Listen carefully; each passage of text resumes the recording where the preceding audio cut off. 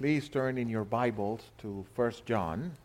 I'd like to speak to you on this passage of 1 John 5, verses 13 through 15. 1 John 5, 13 through 15. The Word of God reads, I write these things to you who believe in the name of the Son of God, so that you may know that you have eternal life. This is the confidence we have in approaching God, that if we ask anything according to His will, He hears us. And if we know that He hears us, whatever we ask, we know that we have what we have asked of Him. That is the reading of God's Word. Let us pray again. Father, we approach your throne of grace and of mercy with gratitude for the ability to be here, gathered with your people, as some of our brothers and sisters and friends are away camping. We pray traveling mercies and protection upon them and their children. And now as we give ourselves to the reading and preaching of the Word and exposition from the Word, we pray that your Holy Spirit may be with us and that we may profit from it. In Jesus' name we ask. Amen. Amen. Sometimes the greatest and most complicated things are the simplest. If you've had the joy of being at a birthday party and untying a balloon and letting it go, and it's a thrill and a lot of fun, well, you have discovered or have observed what moves a rocket or a missile through space. That rapid discharge of a fluid creates propulsion and the rocket moves. So now you have the fundamentals of rocket science. Whenever we're doing something difficult or simple, we say, hey, this is not rocket science. Well, if you untie a balloon and let it run, that's rocket science. In Christian doctrine, it happens the same. The most complicated thing about God's redemptive plan, it's something that even our daughter Sarah can articulate. At home, we ask Sarah, who is the Savior? And she says, Jesus. And we ask her, and what did Jesus do? And in monosyllables, of course. It's not that she articulates it.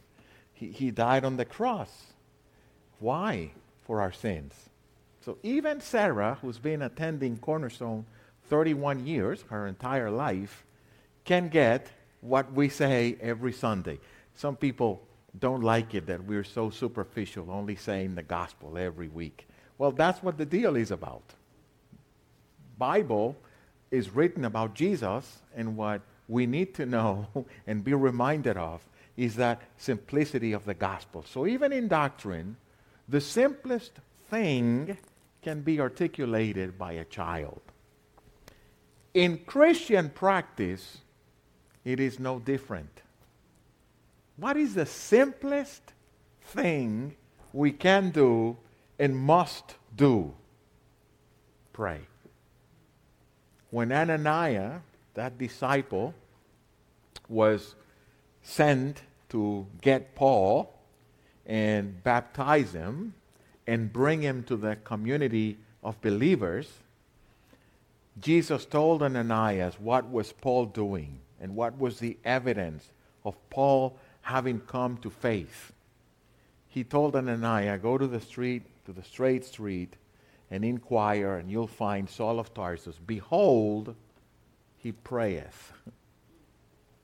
How do I know? He prays. That's how you will distinguish that Saul the persecutor has become a believer. Prayer. The gospel is the premise of prayer.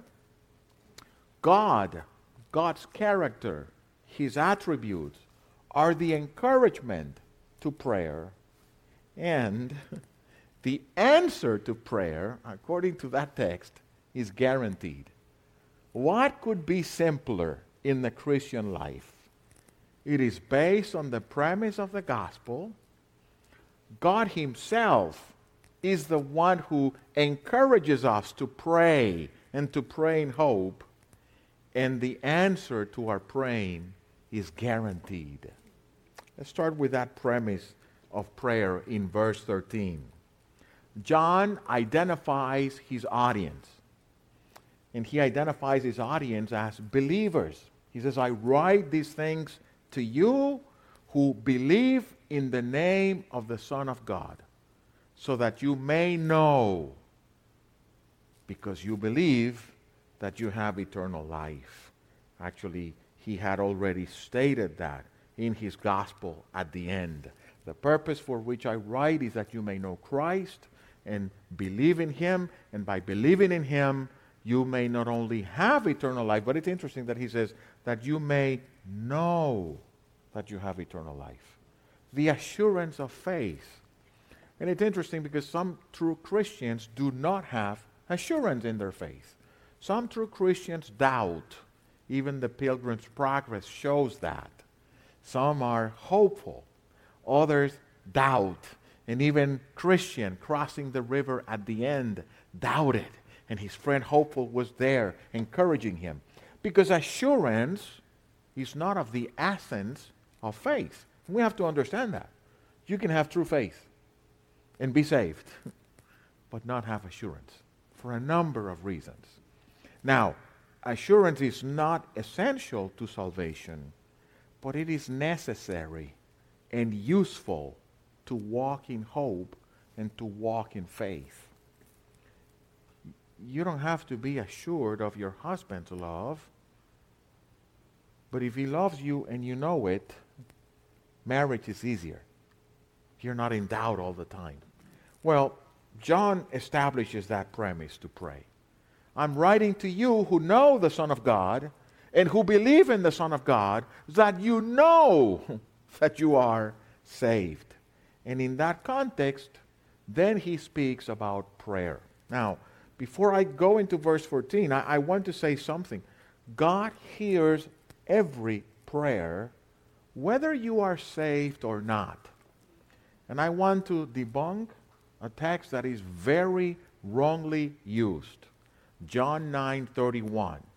I don't know how many of us have not told people, oh, don't pray. If you're not a Christian, don't pray because God does not hear sinners. Have you said that? I've said it before. God does not hear sinners, so you shouldn't pray. Well, the blind man is talking about Jesus being the one who opened his eyes, and Jesus being the one who appeared to be Messiah because he was doing those things that the prophet said Messiah would do. And as the Pharisees are accusing Jesus of being a sinner, the blind man says, how could he be a sinner doing the things he does? Because we know that God does not hear sinners. That is the context. The context is not telling your grandma or your friend at work or the people you know, well, you shouldn't pray because God doesn't listen to you, you're a sinner. The Bible doesn't say that. In fact, in Psalm 65, God is called to be the one who hears prayer. O you who hear prayer, to you all flesh shall come. And the psalmist even says, O God of our salvation, you are the hope of all the ends of the earth and of the farthest sea. I think I told you that story not too long ago, that I was in this mosque and this person was praying to Allah in the mosque. And I just stood behind him and I asked the Lord, he's praying to you. He has a false religion. He has a false belief, but he is addressing God. Please have mercy on him and open his eyes to see Christ and to hear the gospel and to come to you truly through your Son, the Lord. And I prayed that to God, persuaded that this man is there pouring himself to Allah, the only idea he has of God, which is a wrong one, by the way. But this is what the psalmist says. Every people, in every place, everywhere, they have this ingrained, almost by birth, this mark of breathing out and asking and hoping in God. Well, may the Lord bring them to the true knowledge of God through Christ. But our text in 1 John is not talking about the general prayer of a human being longing and pleading with God. No, our text in 1 John is addressed in the context of a filial and covenant relationship with God. John is assuming that he is talking to believers, and those believers will pray, "Our Father who are in heaven," and they can call God our Father not by creation, but by adoption, by redemption. We have been adopted into God's family, says Paul in Ephesians 1. In Galatians 3, he says, the Spirit of God, now that we're adopted, makes us cry, "Abba, Father," because we now are in this filial, family, covenantal, personal, intimate relationship with God. And we are heirs and fellow heirs with Christ through the gospel. And that is the context of 1 John 14 and 15 when he talks about prayer. We have to admit it. He's saying, I'm writing to you who know who Jesus Christ is, and by knowing who he is, you know and may know that you have eternal life. Now, secondly, when it comes to prayer, God's character, God's attributes are our encouragement to pray. Sometimes we say, well, why pray? Because who God is invites us to pray. Don't you know people that are kind of inviting, that you like to visit them, you like to talk to them, you like to hang out with them because they are inviting. You like to ask them questions because they are smart. Whatever it is, well, God's character and his attributes as revealed in Scripture invite us to pray, encourage us to pray. Verse 14 says, this is the confidence we have in approaching God, that if we ask anything according to his will, he hears us. Please stop there. He hears us. Sometimes prayer and praying becomes like this ritual. For example, our daughter Sarah, when she's eating with Maria Luisa alone, she sees the meal, let's eat. But when the mad dog is around, and that's me, she looks at me like, we have to pray, right? Even Simba, when you give the food to Simba, the dog, he eats. When I'm around, he looks at me like, aren't you come to pray with me? Yes, because I pray with Simba too. So yes, I'm crazy. The point is that prayer may become this exercise in ritualism and futility in just going through the motions, or prayer should be, I am coming before and inviting God because I am in Christ. And that's what I'm saying. The context is the gospel. The premise is we already have a filial relationship through Christ. And I am coming to my Father who invites me to walk into his office and talk to him and ask him. That's why John says he hears us. It's not just a going through the motion. Thank you, Father, for this meal. Haven't you done that at night? You're going to sleep. You're supposed to pray, keep me during my sleep. If I die, may I encounter my Savior. But you're saying, thank you for this meal, oh God. And there's no meal. You're just going through the motions, or sometimes in the morning. Many times we've prayed for meals in the morning instead of saying, thank you, Lord, that I opened my eyes. It happens. It happens, and sometimes you're praying and you're saying things, and all of a sudden, whatever seconds or minutes later, you say, where on planet Earth was I? Your mind goes away, right? And you have to go back and reel back. Oh, Father, forgive me, I got distracted. Well, here's the deal.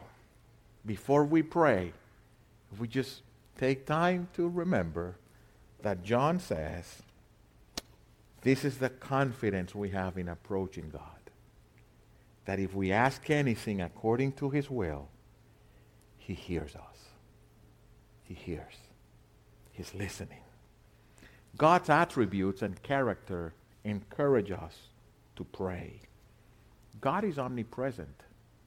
And that's actually one of the arguments we use as to why you don't pray to anyone else. Because if you pray to a saint, well, what happens if somebody in Cuba, in the Dominican Republic, in Chile, in Argentina, and Bolivia at the same time are asking St. Judas to give something to them? Well, St. Judas or St. Jude cannot be omnipresent. So which one does he choose? That's why you don't pray to anyone, dead or alive. You pray to the one who is at all times, with all of who he is, with all of his attributes, present everywhere, always, at any time. And that only is God. In him we move and we exist and we have our being, says Acts 17:28. Paul speaking to the Athenians. All of what we are, all of what we think, wherever we move, we don't enter the presence of God. We are always in the presence of God. Always. Because God is omnipresent. In poetic language, Psalm 139 says, "Where shall I go from your spirit? Where can I hide from you? Where can I go to a place that you are not there? If I go to the mountains, you're there. If I go to heaven, you're there. If I go to hell, you're there. If I go to the ends of the earth, you're there. If I go to the bottom of the ocean, you're there." Wherever we move, God is with everything he is. In theology, we make this distinction. It is not that God is immense. What does it mean to be immense? That you're so big and vast and large that you cover everything. We are breathing oxygen because the atmosphere has this percentage of oxygen that wherever we are on earth, we breathe. Yeah, but the oxygen I'm breathing is not the one my wife is breathing or you are breathing. It's different molecules of oxygen. It's just that oxygen is spread out. But when we talk about God and him being present everywhere, it's not that a portion of God is here and another part of God is there. It's that all of God, all of who he is, with all of his being and might and presence and essence, is everywhere at all times at the same time. And that is a great encouragement to pray, because wherever we move or go, there is he. And God is also omniscient, which means he knows what is, what happened, what was, what will be, but he also knows what would have been and what could have been. And that is fascinating to me. God's knowledge is all encompassing and all surrounding, not just of the things that happen or could happen, open theology. Oh, well, God is really not sovereign because he has to wait on the action of human beings to see the outcome. No. He knows what happened, what will happen, what would have happened, and what's happening, and what could have happened. He knows every alternative, every contingency, whatever is to be known. God knows it inexhaustibly and infinitely. One of the things that has been, and to this day is a great disappointment to me, is that when I was little, I got good grades in high school and in school in general. Very good grades. I would get a B+ and I would cry because that was a bad grade. Then when I moved through college and university, I noticed that my grades were not as high because things were more complicated. And then I started working, and I think I still was pretty good, but I started to notice that the people that surrounded me were really, really smart. And then I came into Komatsu, and I was in this division, and okay, I was doing okay, but then they moved me to another one, and everybody seems to be smarter. And to this day, it's like, I'm the dumbest in the crowd. You have this sense of, I've learned a lot in 33 years, but there's so little that I know. Whenever I read something, always something new to learn. That doesn't happen with God. He knows everything that needs to be known to the extent that it can be known inexhaustibly and infinitely. And he knows every possible contingency, possibility, or alternative. And that is a wonderful consolation. When the people of Keilah were delivered by David from the Philistines, David asked the Lord, Saul is looking for me. Do you think they will deliver me to Saul? And the Lord says, yes, they will. So David fled and he was spared. God knew what would have happened. It did happen. When Jesus pronounced the woes to Capernaum and to Chorazin and to Bethsaida, he said to them, if in Sodom and Gomorrah the miracles and the preaching that have been done here would have been made, they would have repented in ashes and sackcloth. Sodom and Gomorrah would have repented if Jesus would have preached to them and done miracles in them. But God chose not to send Jesus at that time. God knows what could have happened and what would have happened. In the language of Psalm 139:4, even before a word is in my tongue, Lord, you know it all. Jesus in the Sermon on the Mount, why do you become anxious? Why do you worry? Your Father knows what you have need of. He knows. He knows the things you fear. He knows the things that make you anxious. He knows the things you are in real dire need of, and He knows those things you want but you really don't need. Don't worry. Seek first the kingdom of God and His righteousness. That is the whole point of God's character inviting us to pray. He's everywhere. He knows everything. He knows what could have been. He's almighty and He's sovereign. He does whatever He pleases. That is the consolation of prayer. That even if He says no, He said no, and He could have said yes, but He knew that that yes would have been a problem for me. And to avoid what could have been, He answers because He hears what is best, because He's omniscient and He's all wise and infinitely wise. And thirdly, all of who God is, all of what God is, all of God is for us because of Christ. You hatch me, saith Psalm 139:5. You hatch me behind and before, and you lay hand upon me. The imagery of that text is, first of all, God surrounding you, and then putting His hand on your shoulder, walking with you. Whenever I hold any of my grandchildren, I make sure that I grab them, and I use my left hand. I'm supposedly right-handed, but my strong arm is the left one. And I use my entire left arm, cover them, and leave this one to protect them. And I'm walking with them, and I just waiting to fall down, and I would put my arm to make sure that I could turn and not harm them. Because your thought is just concentrated on surrounding that little child, that nothing happens to them. Well, when David is writing this poem, he says, you surround me. You hem me.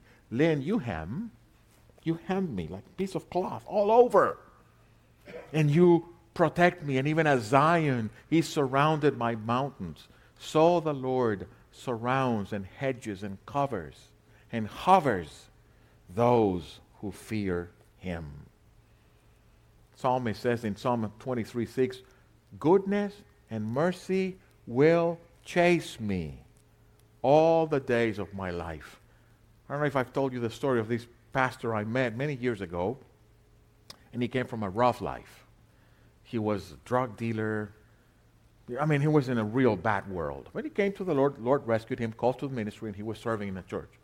And one day we're walking around his house and says, hey, Mike, you never jog? And he looked at me and said, my brother, I need motivation to jog. He says, what do you mean? I need some blue lights and police officers chasing me for me to run. I cannot run without purpose.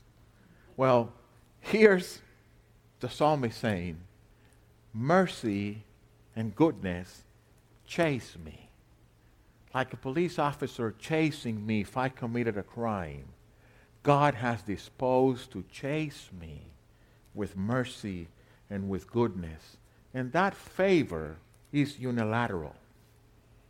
Most of us have read about George Mueller and his great faith, and we admire Mueller's faith. But it is not Mueller's faith that secures God's favor and are being heard and answered in prayer. It is that Christ has secured God's favor and God's ear to his own.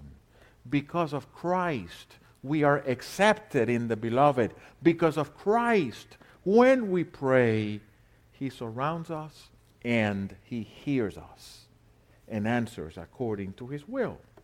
And then the guarantee of the answer to prayer is precisely what verse 15 says. And if we know that he hears us, whatever we ask, we know that we have what we asked of him. But the secret is to pray according to God's will. Now, what is God's will? There are two sides to God's will. We know that. God's secret will and God's revealed will. One verse that expresses that is Deuteronomy 29:29. The secret things belong to the Lord. Those that have been revealed are for us and for our children. So there's this side of God's will being secret, the secret counsel of the Lord, the secret decree of the Lord, and those things that we know he wills and he wishes because he has expressed what he wants. And even as Paul says, this is the will of God for you in Christ Jesus. And he spells out what it is. In Acts 1:7, when Jesus was being taken to heaven, the disciples said, will you restore the kingdom to Israel now? And Jesus said, that's not for you to know. It belongs to God's secret will. So stop trying to figure out what's the end of the world. That belongs to God, not to us. What belongs to us is to be sober and cautious and be on the alert because we don't know when it can happen. Who are the elect? Oh, you come across Reformed theology. Who are the elect? You want to know who are the elect? I'll tell you. Those who hear the word of God and believe. Those are the elect. Somebody hears the gospel, believe it, come to Jesus, that person is an elect. Go therefore preach the gospel. Don't sit down there saying who is and who is not. Let me find the marks and characteristics of those who are perhaps secretly awakened, of the prepared sinner. There's no such thing in the Bible. Just go preach. And if they believe, the Lord added those who are being saved. But the method to add them and to discover them is preaching the gospel. That's the method, the Great Commission. Should I take option A or option B? I'm buying a car, buying a house, considering 2 jobs, deciding what to study. What should I do? I don't know. What is God's will? You will only know God's will in providence. The secret will of God is revealed in history. Whatever happened, well, that's God's will. He's sovereign. Now, in the meantime, decide following principles. If to buy the house you like, you have to become indebted and become irresponsible with the rest of your duties, then that's not the house God wants for you, because the revealed will of God says, the blessing of the Lord is the one that makes rich, but he has no pains with it. I always tell people that. Whatever decision you're going to take, if when you take it, it's going to be painful, it's going to be a crisis in your family, that's not God's will. Because when he gives, it's going to be painless. It's going to be full of joy and of peace. Now, some people are always lurking and seeking for God's secret will, hearing the voice in their heart, finding in some dream what is God's will, speaking angelic tongues, but they cannot control their tongue in English. Get the point? Oh, how can I speak in tongues?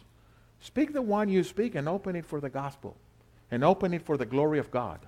And when it's time to just lash out, reel it back.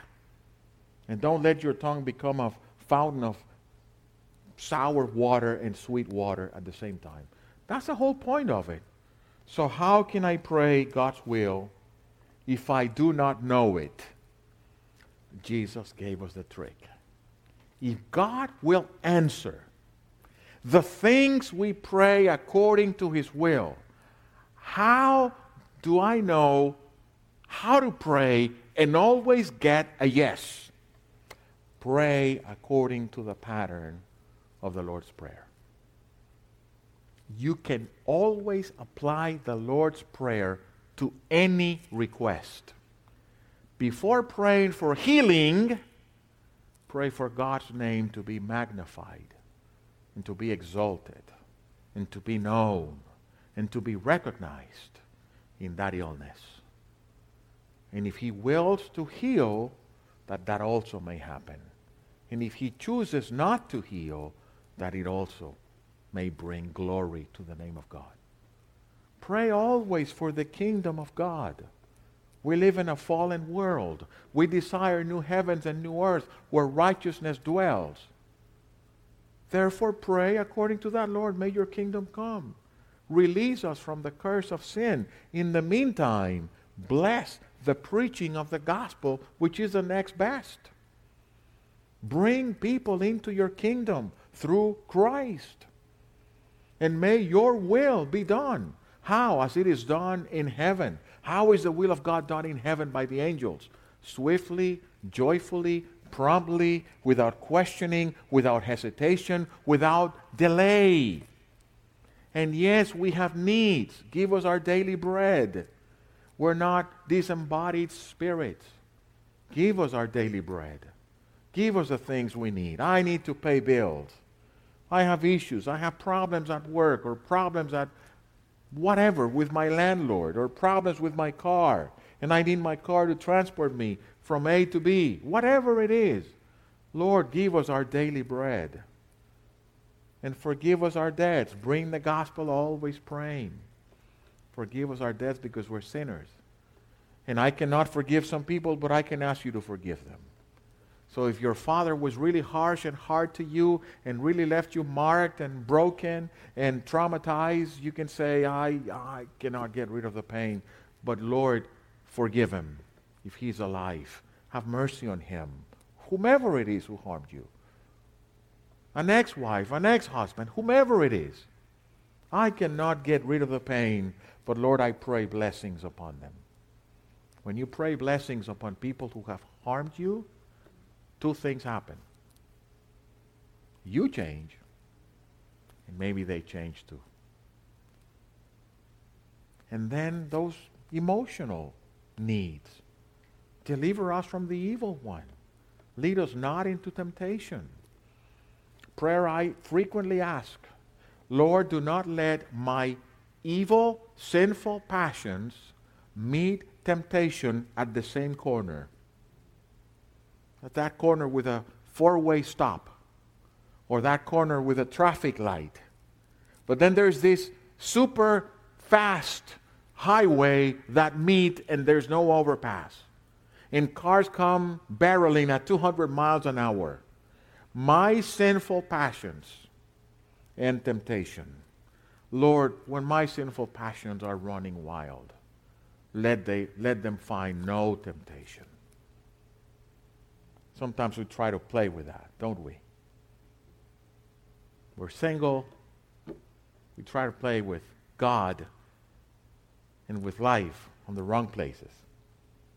Or we're married and we try to fool around on the wrong places. If I'm serious about sin and I'm serious about asking God, lead me not into temptation, I will be serious about that highway of temptation where my sinful passions may be met. It is that simple. Prayer also brings this element of corporate identification. Do you notice that the Lord's Prayer is about we and our and us? Not I, me, and mine. Our Father, give us, lead us not, forgive us. Why? Because we're not alone. Secret. Nothing wrong with I songs, because many of the Psalms have that expression of I. But when we sing even in the I songs, let us remember that there are many I's here that make us a we. We're not alone. We have to have this sense of corporate identity. Jesus put us in a body. God put us in a conglomerate of His people. We are called a holy nation, people acquired by God, not a holy being. We are a nation. We are part of a community and of a gathering. We're in this together. Even in our praying, we have to have that sense of community. And prayer is to the soul what breathing is to a body if we're alive. I don't know how to say this without being harsh or mean or reeling anyone into a guilt trip. But I'll say it. If prayer for you is a duty, the duty of prayer, check yourself, because I don't have to have the duty to breathe. I breathe and I don't even realize I'm breathing. When I'm hungry, I really start shouting, woman, I'm hungry, where's the meal? We work together at home, so poor lady, when it's approaching the time to eat and she's still busy, I start screaming from the distance, I'm hungry, I'm going to die. Not true, but it comes natural. Well, praying is the same. We pray because we're alive. We pray because how can I not pray? How can I not pray before clicking send to that important email? How can I not pray before entering this important meeting? Oh, it's on Teams and I'm wearing shorts and just a jacket. It doesn't matter. It's an important meeting. I'm going to pray.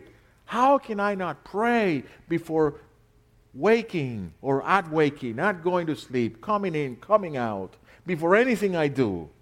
People say, why do you pray for your meals? Dude, I pray for everything. Because without God, we cannot do anything.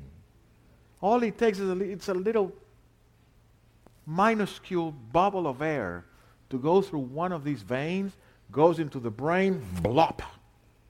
And that's it. I'm done. And you too, if it happens to you. We pray for everything. It's our breathing. No prescription for posture, kneeling, standing, sitting, in bed, walking, jogging. However, whatever. Pray without ceasing. And if you pray without ceasing, you're praying all the time. Eyes closed, eyes opened. That's your game. That's you.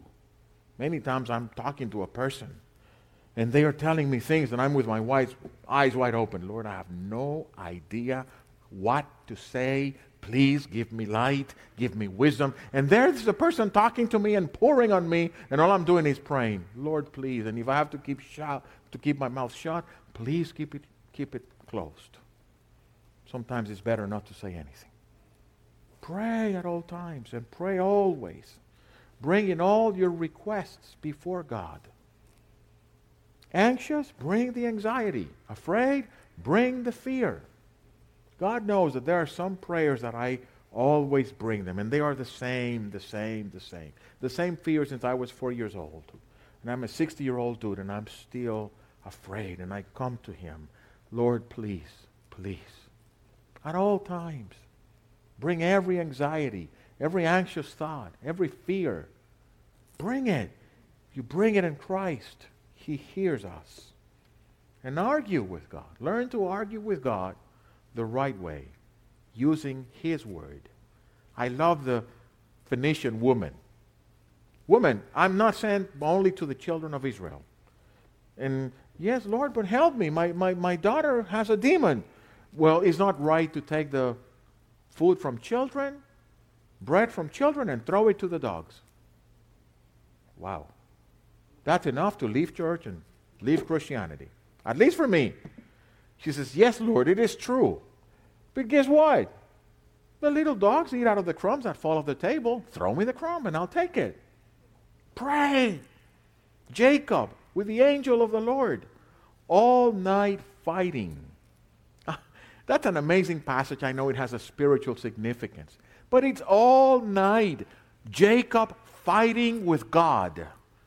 And at dawn, the angel has to move his hip. I don't know if he gave him a kick or, well, he touched him with a staff and unlock his hip. But the Lord said to Jacob, no longer Jacob. You're no longer the supplanter, the wise gizzard, the slick, slimy dude. Now you're Israel. Now you are in the covenant. Now the families of earth will be blessed through your descendants. Now Messiah will come through you because you struggled, you fought with God, and you won. You won? He won. He got his blessing. Pray. Don't stop. And I finish with Luke 18. And I'm just going to read it. Parable of the unrighteous judge. Now he was telling them a parable to show that at all times they ought to pray and not become discouraged, saying, in a certain city there was a judge who did not fear God and did not respect any person. Now there was a widow in that city, and she kept coming to him, saying, give me justice against my opponent. For a while he was unwilling, but later he said to himself, even though I do not fear God or respect any person, yet because this widow is bothering me, I will give her justice. Otherwise, by continually coming to me, she will wear me out. And the Lord said, listen to what the unrighteous judge said. Now will God not bring about justice to his elect, who cry out to him day and night? And will he delay long for them? I tell you that he will bring about justice for them quickly. However, when the Son of Man comes, will he find faith on earth? Father, bless your word and use it according to the need of every person here. May you be pleased to move us to pray, trusting you, encouraged by who you are, to bring great petitions before the great King, knowing that because of Christ, you hear us. In his name we ask. Amen.